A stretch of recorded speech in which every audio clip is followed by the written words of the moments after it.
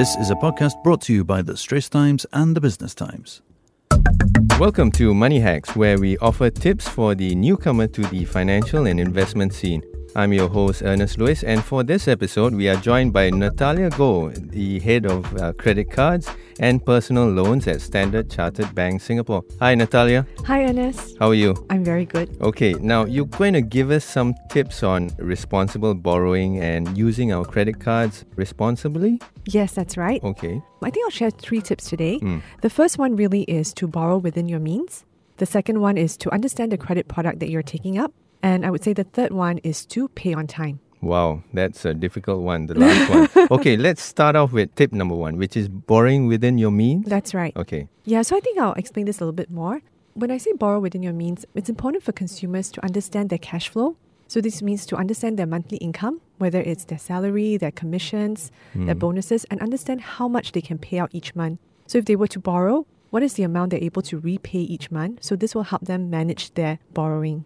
And you got to do this with discipline. You got to sit down, write everything that you normally spend on. Yes, it is Okay. important to do that so that helps you manage your borrowing so that you don't go sort of out of control on your debt. Okay, and you would recommend this for people who are just getting their first credit card, for example? Actually, I recommend it for everyone. I Okay. think once you've started this exercise, for most people, who are salary earners, after a while you get into that pattern of sort of certain level of spending and you know your regular monthly income. Then once you've done that exercise once, you kind of have a good sense of what your cash flow is like every month. So Okay. you don't have to do this all the time. But it's good to get into the habit of doing it upfront so that you know your cash flow and how you spend every month and you can manage that.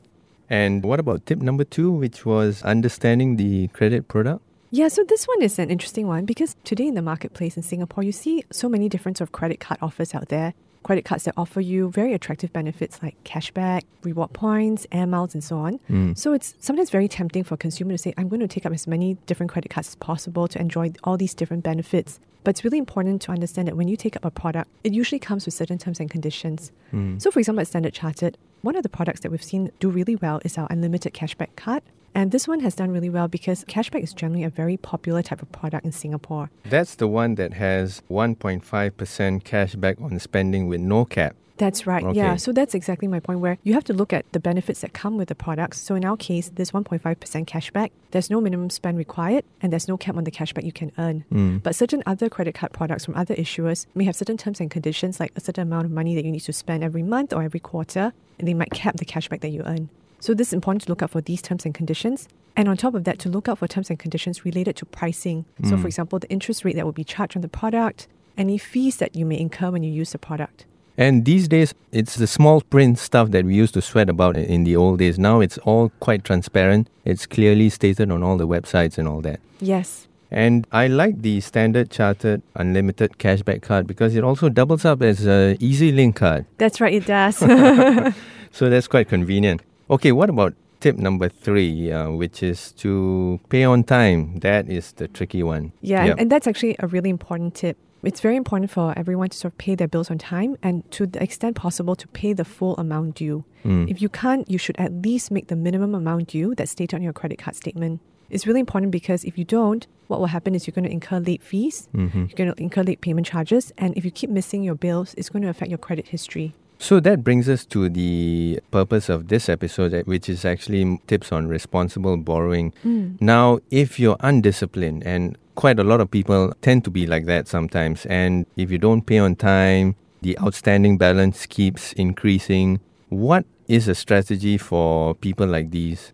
So Yeah. you're saying a situation where someone might have already run up a lot of Yes. debt and has borrowed a lot on various credit card products and so on. And perhaps this person can't figure out what to do and is just trying to meet the minimum payment amounts, but the outstanding keeps racking up. And what should this person start borrowing from other sources just to pay the bank back? What's a good strategy for this person?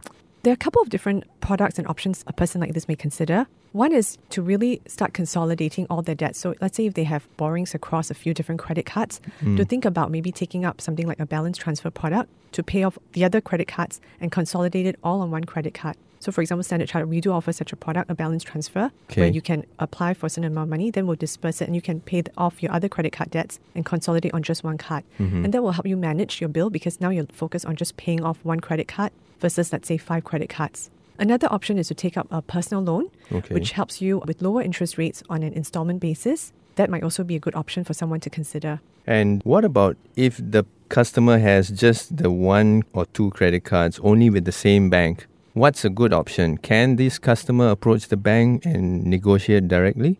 Typically, you can't really do that. Mm-hmm. So what I would encourage is really to, as I said, back to the first point, is about watching your cash flows and managing your cash flow. So if you know that you've already racked up a certain amount of borrowing on your credit card, Yeah. then you actually have to sort of stop. You have to tell yourself that I can't go beyond this amount anymore. Okay. Based on my monthly income, this is how much I can afford to pay off, and then manage that with discipline. So I think it has to come down to discipline as well. And stop using the card, at least. You can continue, as long as you pay that minimum amount due every month, you can continue to use your card. And I would say think about why you're using your card to borrow. What is ultimately the need that you're trying to meet? Why do you have this cash flow need? So we've seen customers where they have one-time cash flow needs, whether it's things like maybe planning for a wedding, home renovations, or medical hospitalization bills. So I think those are all legitimate needs, and I think it's fine. But I think if you're saying, oh, there's certain spending that maybe I can do without, then I think it's a good time to kind of question that and say, in order to manage my bill, let me cut off some of those spending for now.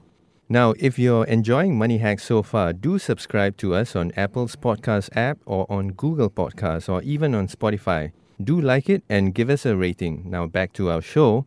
Natalia, tell me, what's the difference between the main 2 types of cards for daily use? Is it debit and credit? What's the difference? Sure. So a debit card works basically where you need to have a certain amount of money in your bank account. So your debit card is linked to your bank account, and you can use it to pay off, and you can pay up to the amount of money you have in your bank account.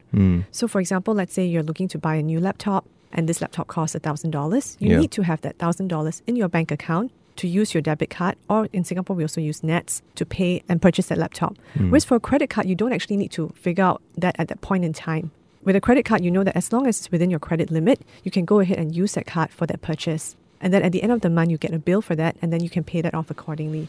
So I would say a credit card gives you a lot more convenience versus a debit card. But the debit card forces that discipline because you need to have that certain amount of money in your bank account before you can use it. So say, Natalia, I have conservative parents who keep telling me, oh, no, just stick with the debit card, don't rack up all these credit cards and all, just stick with the debit card, even for big purchases like a laptop. As you said, figure out what your needs are. Is this laptop crucial to you? Is it crucial to your work, your homework?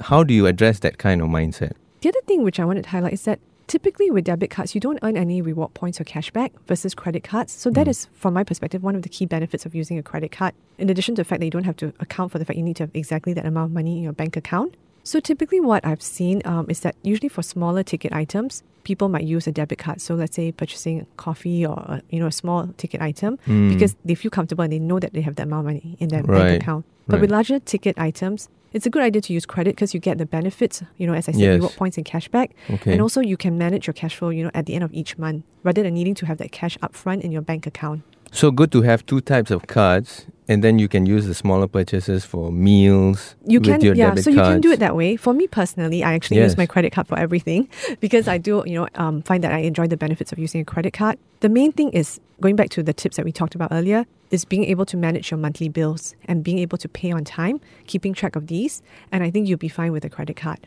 So, Natalia, Singaporeans, right? We like to calculate things, look at things, and then suddenly our friends will tell us something and then we'll forget all our calculations. What can we do? I mean, are there certain strategies that we can do with purchasing of items like laptops, for example? Yeah, so I think for large ticket purchases like laptops or other electronic appliances or even household furniture and so on, actually a credit card is very useful because it gives you the option to convert that payment into interest-free installments. And you can typically do this at the merchant. If not, you can actually call up your bank to help you convert that large ticket purchase into installments. So if we take an example of, let's say, purchasing a laptop at a place like Best Denki, you can go there and when you buy this, they usually have that option at the point of payment when you use your credit card to do that conversion. And you can convert into installments over 12 months or 24 months, which will help you manage your payments a lot better versus if you had to pay that huge lump sum upfront. Yeah, and then you can use your money more strategically, right? That's right, yeah. All right.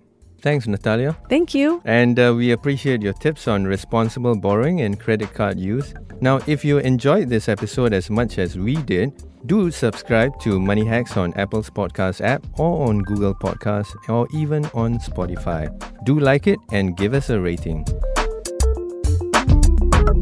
That was an SPH podcast. Find us on iTunes, Google Podcasts, and streaming on Google Home. Do send your feedback to podcast@sph.com.sg. You can also check out more podcasts on various topics at straitstimes.com and bt.sg. Any financial or investment information in this podcast is for use in Singapore only and is intended to be for your general information. Any particular investment or decision should only be made after consulting with a fully qualified financial advisor.